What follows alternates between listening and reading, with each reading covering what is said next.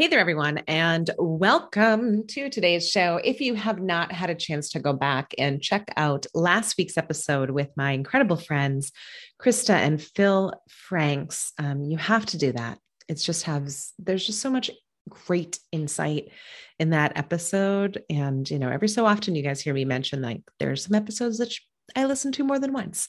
And that is absolutely one of them. But for right now, I am jumping in with the brilliant Charlie Oliver. Let's go.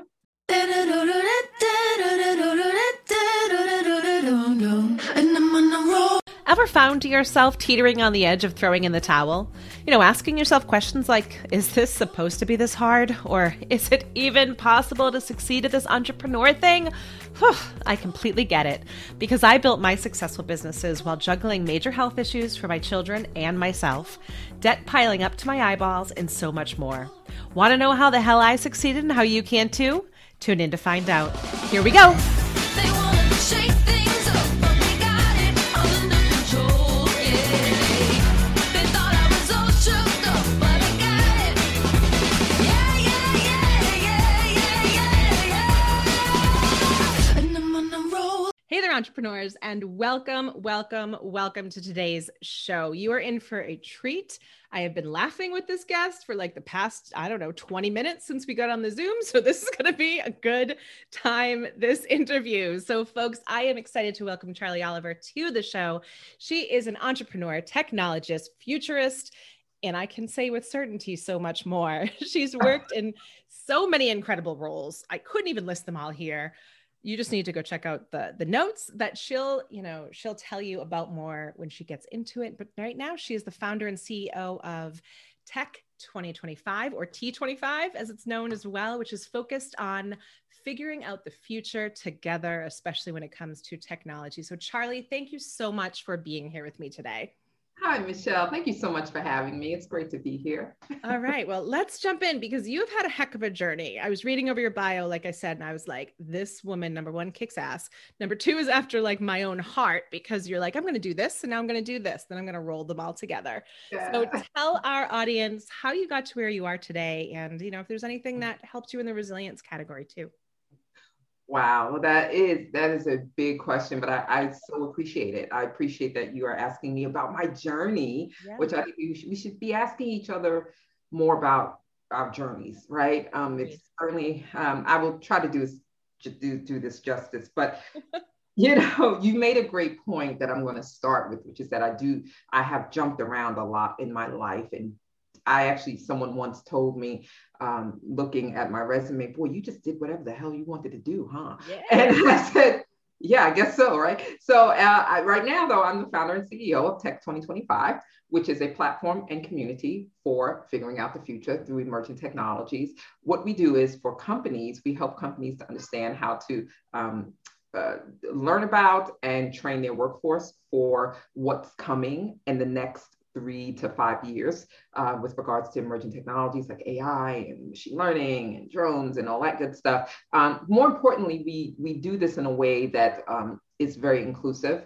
Whereas innovation is usually top down in companies. When I launched Tech 2025, it was with the specific goal of talking to everyone and getting just with the understanding that we all have to be able to talk about these things and to understand them at a baseline, at least. And that, in fact, we can all be participating in developing these technologies. And certainly towards the ethics end of it, we should be all participating in figuring out what the ethics are of these technologies. So we've been at this since January 2017. We have a community of people, thousands of people who are wonderful professionals who come in. Well, before the pandemic, we used to do live events. They'd come in and we would have these think tanks and discussions and really about the problems. So it really is about solving problems that not just really exist today, but again, the problems that are coming down the pipeline. So we like to look at we talk about what's on the edge or just beyond the horizon. Okay, so that's one. Love doing that, by the way. I've learned a lot from a lot of people. And one of the things that we wanted to do that was really important that I wasn't seeing at that time, which was in 2016 when I had the idea to launch this We did a soft launch in November of 2016, and then we did the official launch in January 2017. Certainly back then, as you know, in tech, Michelle, it was a very different scene, right? It was still about the hoodie crowd, right? The young guys, hey, listen, young white guys, right? It was their ball game. And certainly if you wanted to even participate, now we did because we're part of tech, but I decided even back then in 2016, we've got to figure out how to bring people in on this conversation and all of the stakeholders from corporate to the legislators to the researchers. So we've had them all come in and have conversations with ordinary people who have turned out to be fabulous about these problems. And so that's T25 in a nutshell. Right? In a nutshell, we solve problems about the future and specifically focused on emerging technologies, and we empower people. And empower is it's a bit of a goofy word, right? People say that word a lot. But we have had so many people come back to us and say, I launched my startup because of you. I didn't think I could do this. I'm 55 years old and I'm looking at retirement, and now I'm actually coding and doing this and doing that. And so that's what you want to hear. Yeah.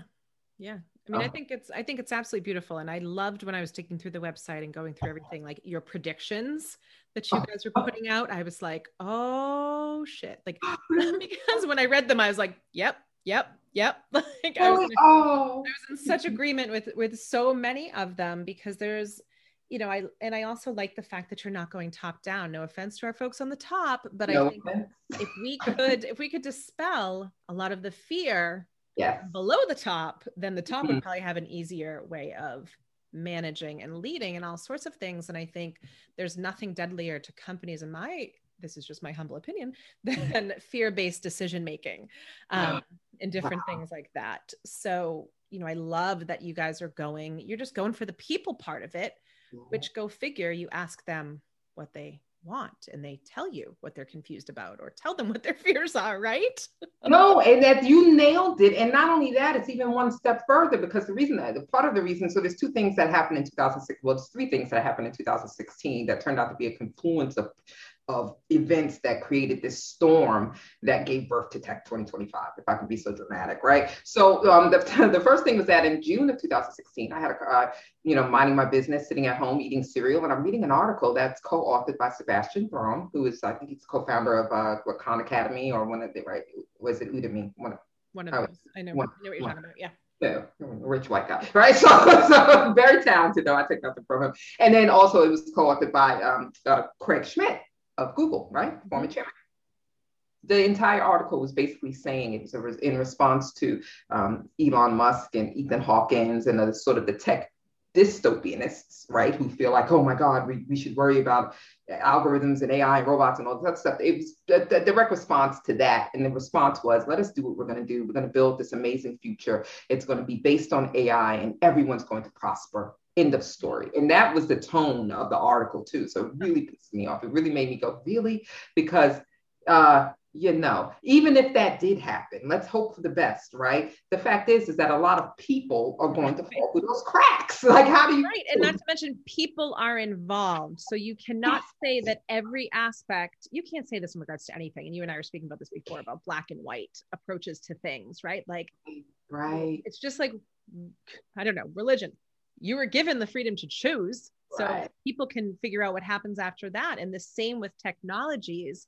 And I think both sides are warranted on some level. Yeah. However, privilege, money, things like that come into perspective when you're thinking about this. And you're right. People get forgotten when it comes to that stuff.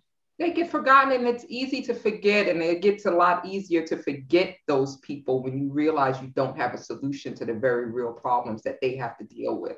It then becomes not only easy to forget, but you can even convince yourself that they never existed, right? It's very convenient not to look at it. Very inconvenient truth, right? It's like, oh my God. So when they said that, I said, oh, great, you both can afford, sitting on your billions, right, to bury a hole into the middle of the planet while the rest of us fry on the top of the world, right? So this is me. So that's the first thing. The second thing that happened was that a lot of my clients started coming to me in 2016 with this fear, this like terror. Charlie, what is this? this AI, machine learning, what's going on? And these are enterprise companies, right? Yeah. And I was talking to executives who were usually so confident, right? So confident, even when they, of course, shouldn't have been, right? Right. Even they were expressing this real fear about the technologies that were coming and how they were going to transition their organizations over the next several years through digital transformation in a way. So that's the other thing. The last thing that happened was the 2016 election, former President Trump, right?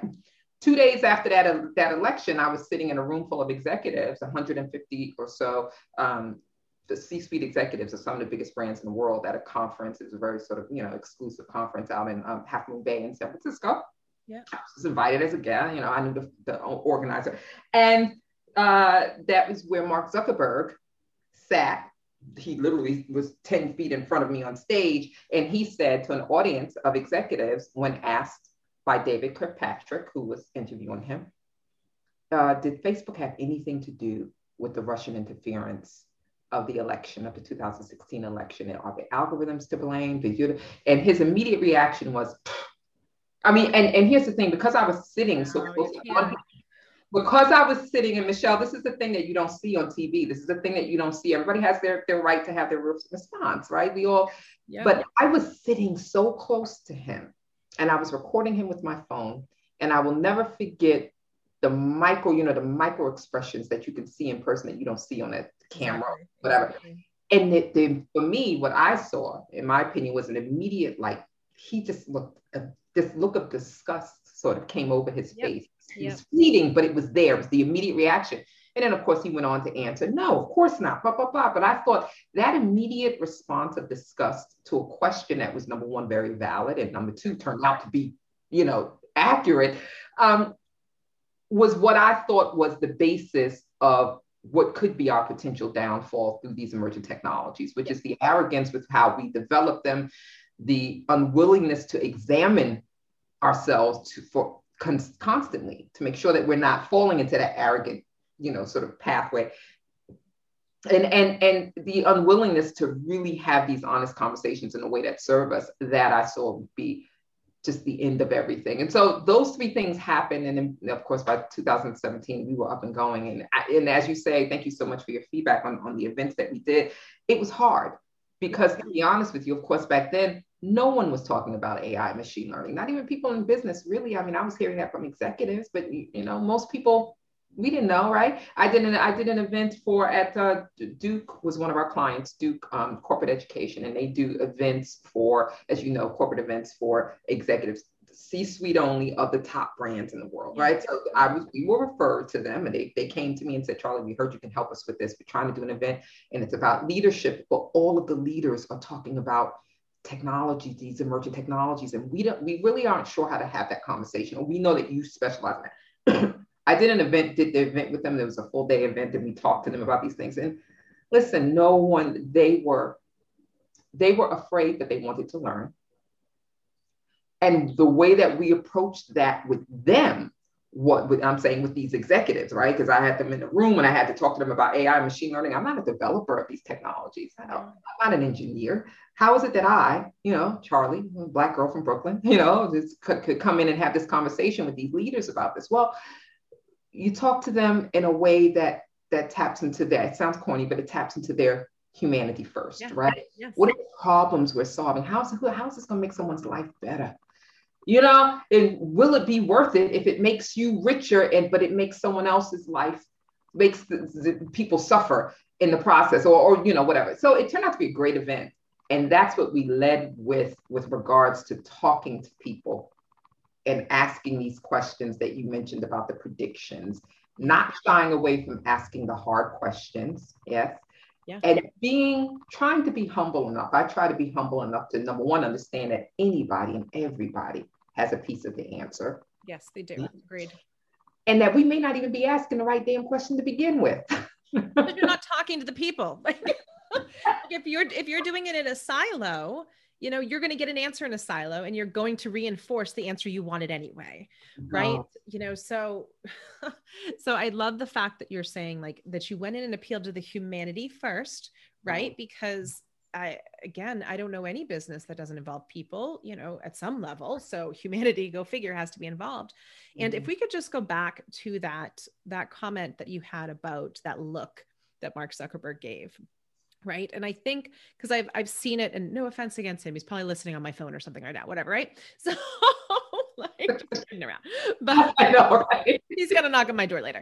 But I feel like mine too.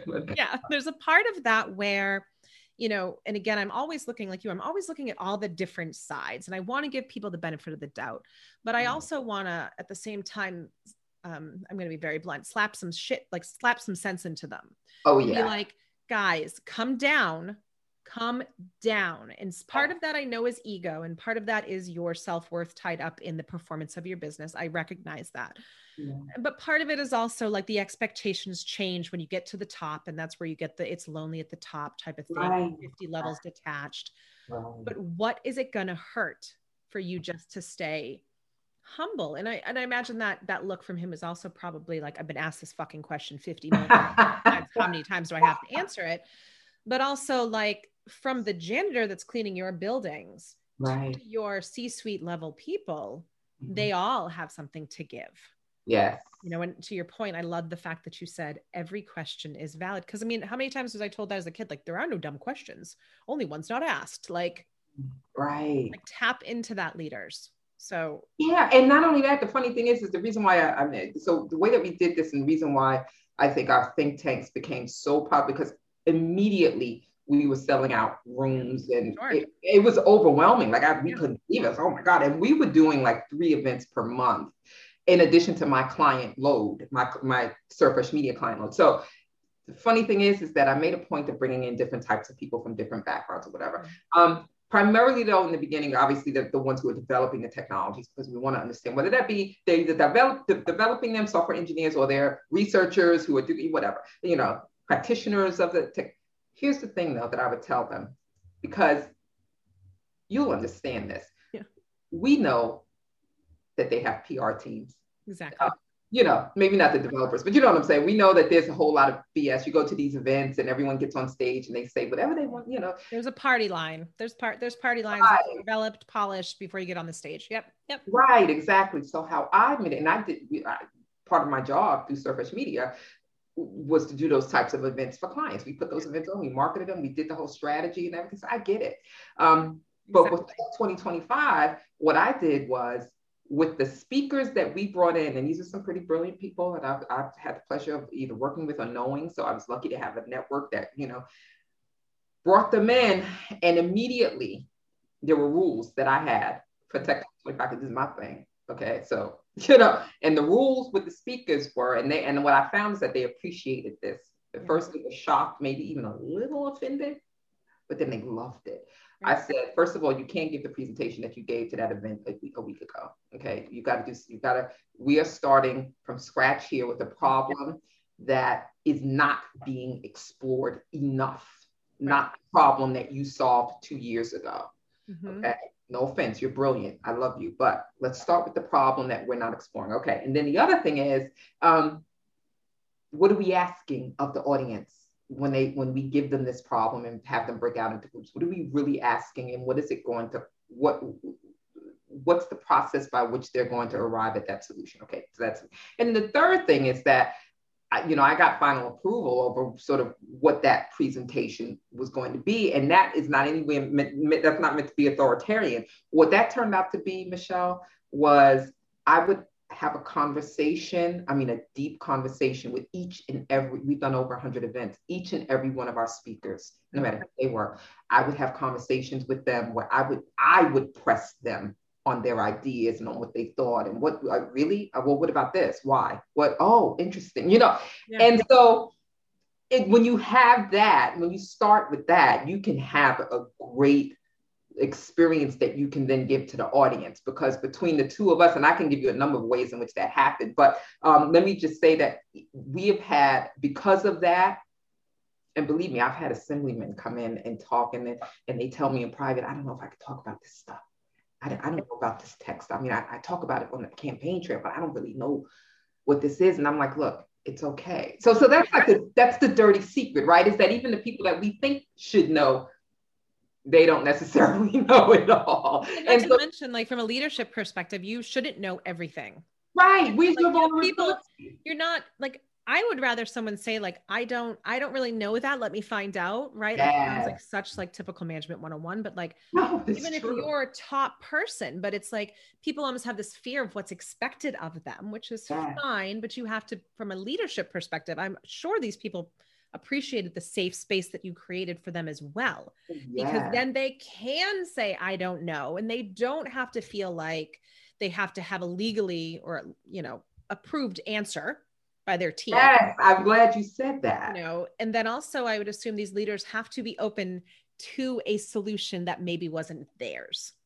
I love you, Michelle, because let me just tell you the other thing that I did to make sure that it is about creating safe spaces. You have to feel like it's okay to be wrong. Exactly. It's okay to even sound a little foolish. You have to be open to that process. And so what I made sure of is that at our events, the media was not allowed. And I got a lot early back then, I got a lot of journalists who were just like, you're having these events about these topics. And when I would let them in, I would get the approval of the speakers and make sure it was okay, depending on the topic. For the most part, they were closed events. Good. Where I would say to the audience, I know you guys are working in these companies.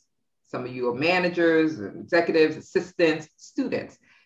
You're not being asked these questions because you're telling me you're not. So when you come in here, I'm telling you that you can talk about these things in a way that I know you can't when you go back to your job in the morning. Yeah. And so what I was hearing from speakers, Michelle, and I'll tell you, Dr. James Fan, he's the co-creator of IBM Watson. He was, one on Jeopardy and everything. Yeah.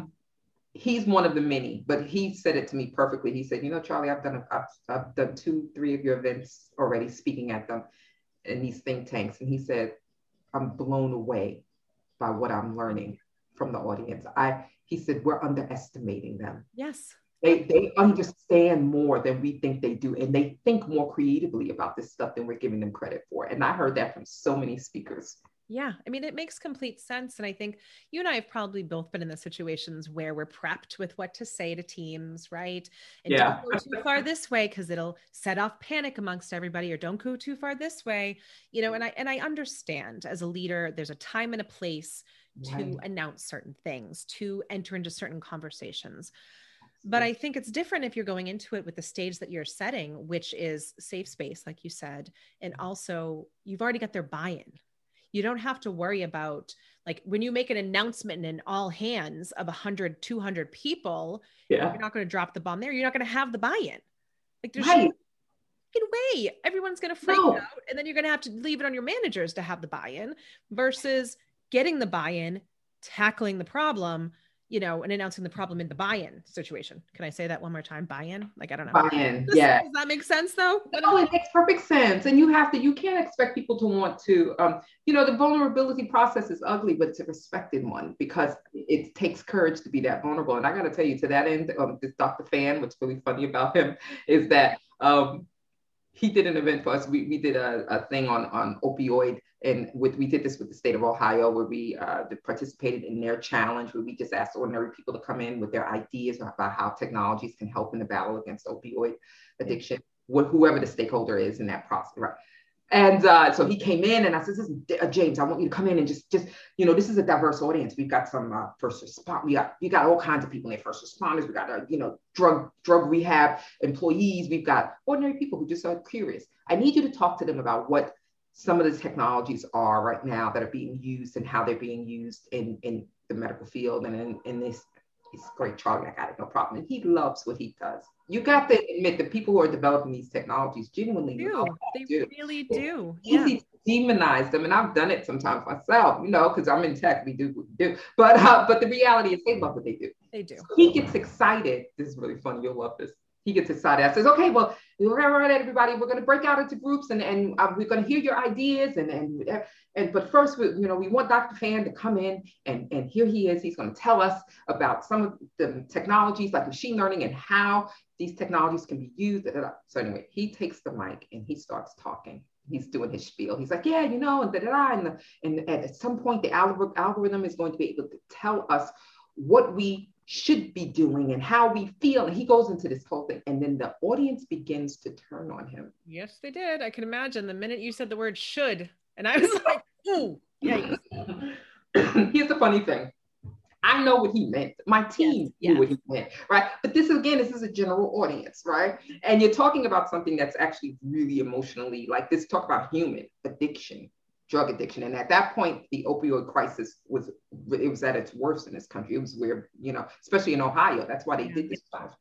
So at a certain point, people started standing up and they were like, kind of like yelling, no, what do you mean? But, you know, they'd be getting emotional. But he was so excited talking about the idea that he did not sense that emotion. He didn't sense enough to go, oh, something's not right here. Maybe I should switch up or whatever. So he just kept talking. And I like eased onto the stage. I said, ease on that. And I snatched the mic and I said, all right, that's it. And I pushed them off and I told my assistants came and they scooted in. I think it's a zone of genius thing also. Right? It is a zone of genius. And I loved him for that because I said, you know, you almost got your butt kicked that day. Exactly. Like, yikes, guy. Like, but I think again, like you and I know that because I knew the minute you said those words, I was like, ooh, that shit's not going to land well. You know, but it's, I always tend to look at it as what's the intention behind the words. And I know like it's not as easy as that sometimes. And I get it, especially when it comes to personal. I have addiction in my family. I know a lot about it.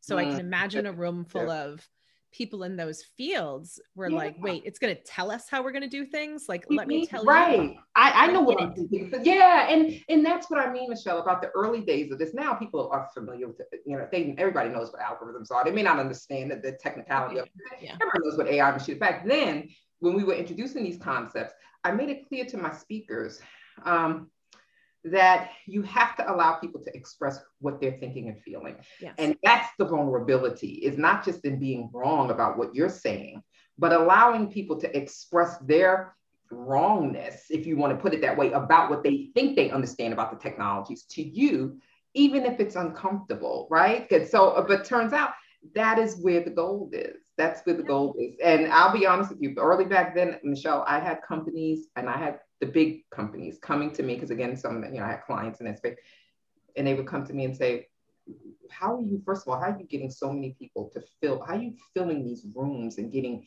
people of all different backgrounds? Because we have everything from 75-year-olds down to 20-year-olds. How are you getting so many people to come to these events and da-da-da? That's number one. They couldn't understand it because these topics are exotic. People don't like technology. They don't understand it. And I'm like, no, that's what you think. That's what you think. That's what your survey and maybe some of your data says, but nobody asked people. Exactly. And furthermore, that's what the culture in Silicon Valley has perpetuated for the past 30 years, is that it's an exclusive thing that you can't understand. And now, guess what? They want everybody to start doing it because there's not enough people. They want the buy-in. Right. They want the buy-in. There you go. Exactly. Like you can be elite and then want the buy-in, guys. They want the buy-in. You got to do it. But here's the funny thing. The companies also would say to me, so can we pay you to come in and do this in our company then? Can you do these think tanks or events for our employees? And I said no. I said no repeatedly. I said no emphatically. I said no, not yet. And the reason is because that first year or two of establishing this, I knew that if I took what we're doing into companies, we wouldn't be able to do in companies what we do outside of companies. And so my answer was, well, you're part of the problem, right? Right, because it's going to be, and unfortunately, this is what employees know walking into these open-minded discussions with HR kind of thing. Like, there's a lack of trust. Right. And if you were to walk in and,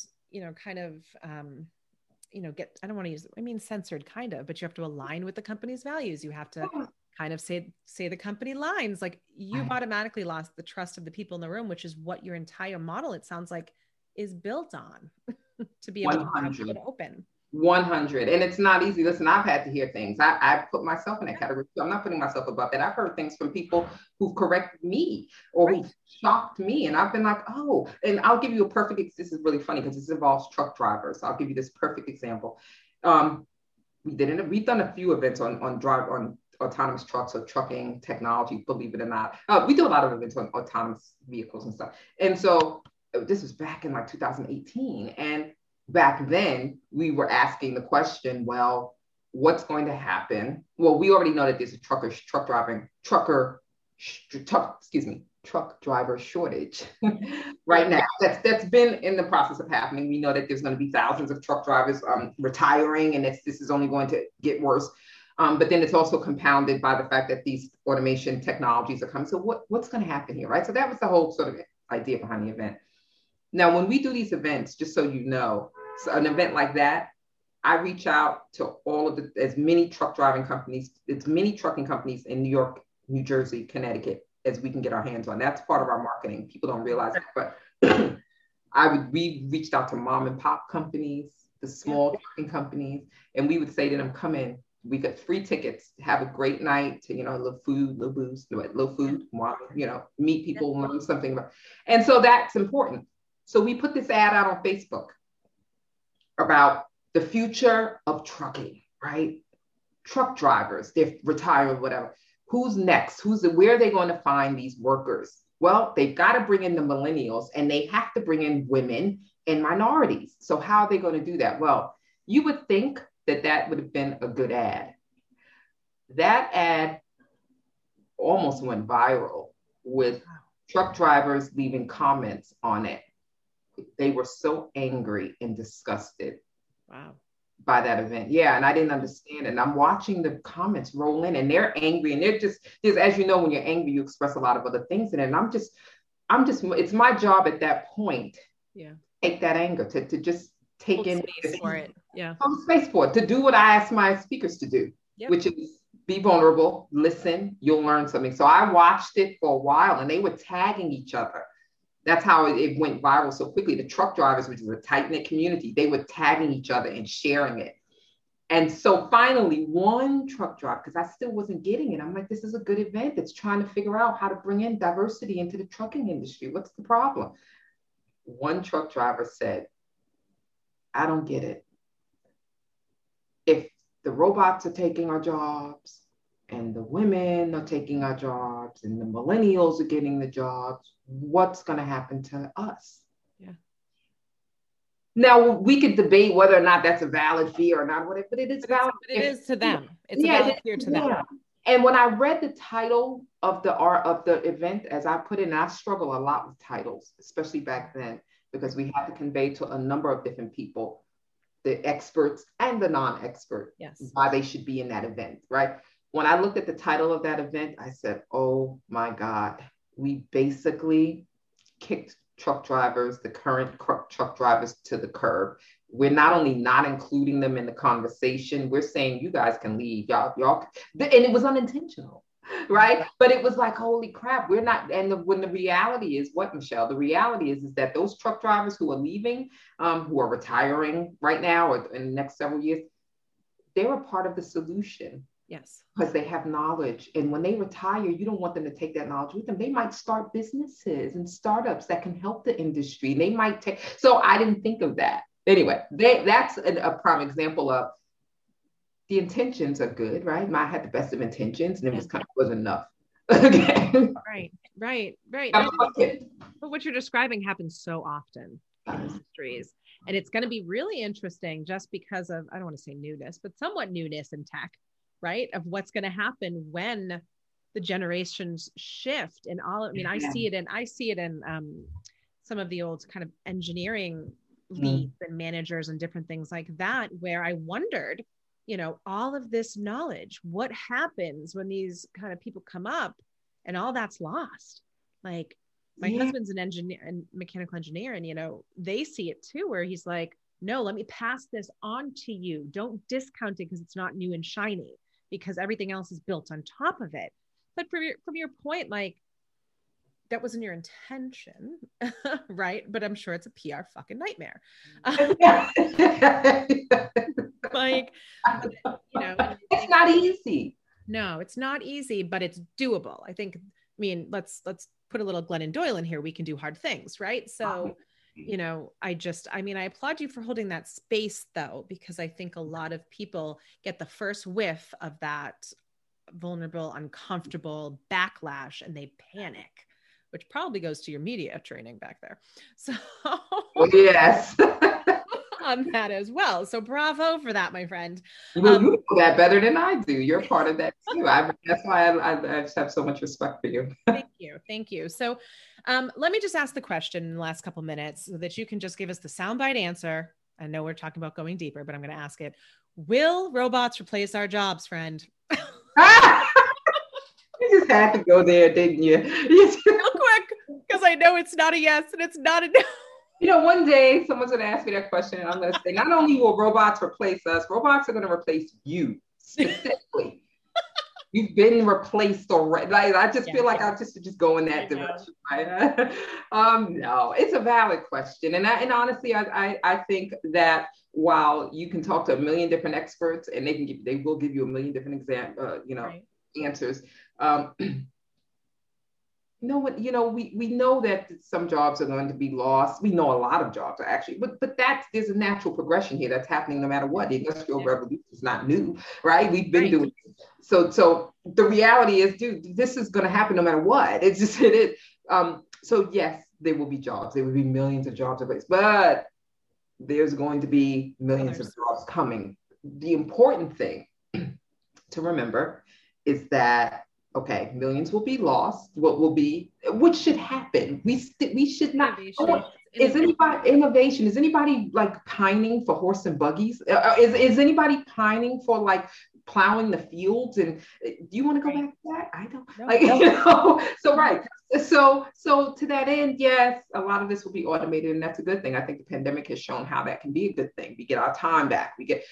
But also I think the other thing to remember is millions of jobs will be created, or entirely new industries will be created. I think what's more important to remember is that, number one, the experts, whoever they are, fill in the blank with whatever expert name you put me in there, don't know what those jobs and everything is. That is still very gray. And that's the space that we live in that can be so scary or exhilarating, depending on who you are or what time of day it is. And that's why we keep asking, are the robots going to replace us, eat us? What's going on? And so I would say to revel in that, because that's where the ideas, the new jobs, the new companies are coming from. So whereas in the past, we relied on the top, the guys and gals at the top, to tell us what we are going to be.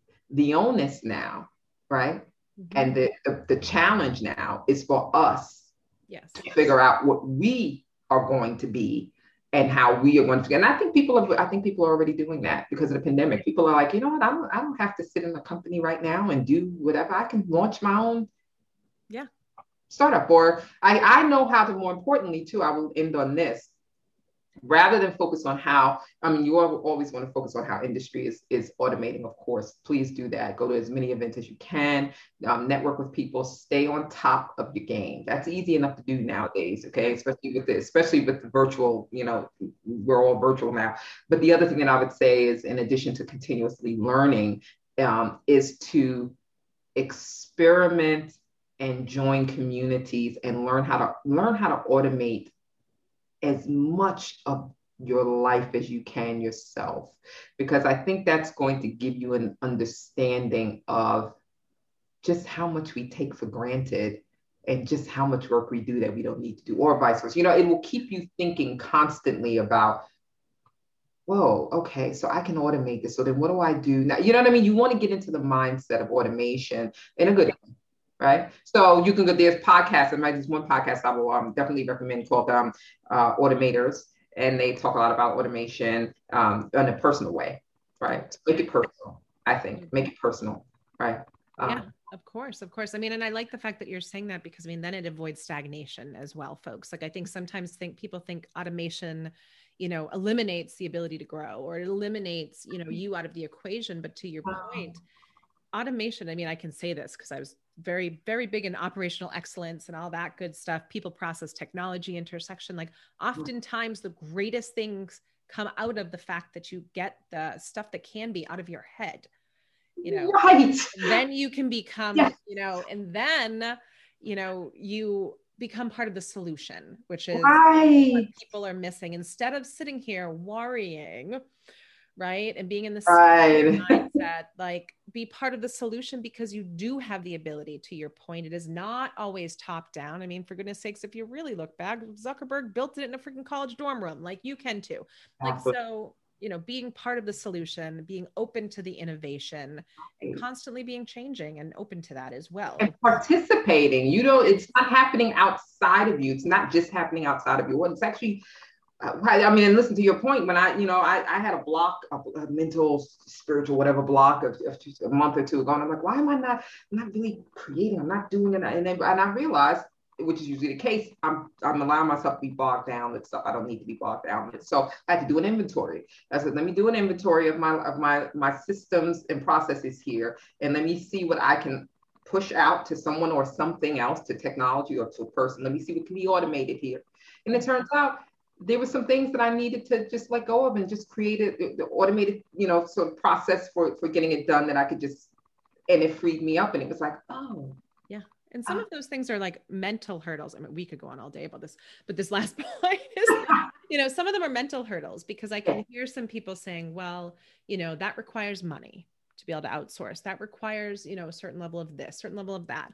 However, you know, as someone who has not had money, and has had money, both ends of the spectrum, right? Like, you just have to optimize things from like your household chores to how you review your budget to how you spend your money. And some of that, it's a current state analysis that, I mean, I always recommend at least once a quarter, people, if not more, like current state analysis of you as a person. We run them in companies, but we need to be running them in households. I couldn't agree more.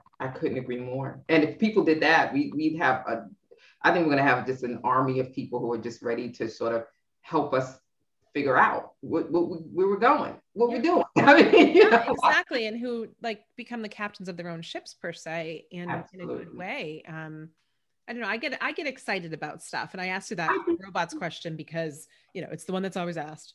Right. But and not only that, and to your point of the companies right now are making a huge tactical strategic mistake. And we don't know how this is going to play out. This is just my opinion. But by not allowing your workforce to be hybrid in some way, 1 or 2 days a week at home or whatever, you're basically you're kneecapping your innovation, because the people who are at home, like we all were this past year, are figuring out how to make their work processes better, more efficient, more, you know what I mean? They're the ones who are, you know what I'm saying? Like, you've got to let people have that autonomy too. So you should be asking for autonomy in your work life as well. You know, if you that's important.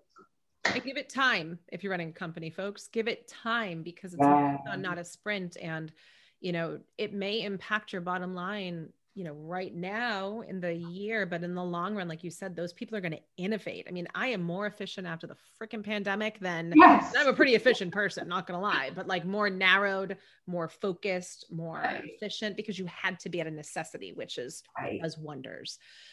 Well, anyways, we could talk forever. I love that. Or we could do like a part 2, 3, 4, and 5 on this, but tell people where they can find you, my dear, and your fabulous company. Oh, thank you so much. This has been great. Awesome. I am, well, you can find me on Twitter at It's Complicated. Literally, it's complicated. Yes. And clearly I'm one of I started Twitter like 2007, 8. So yeah, that's when names like that were cool or whatever. And then you can. I think it's great that you actually got it.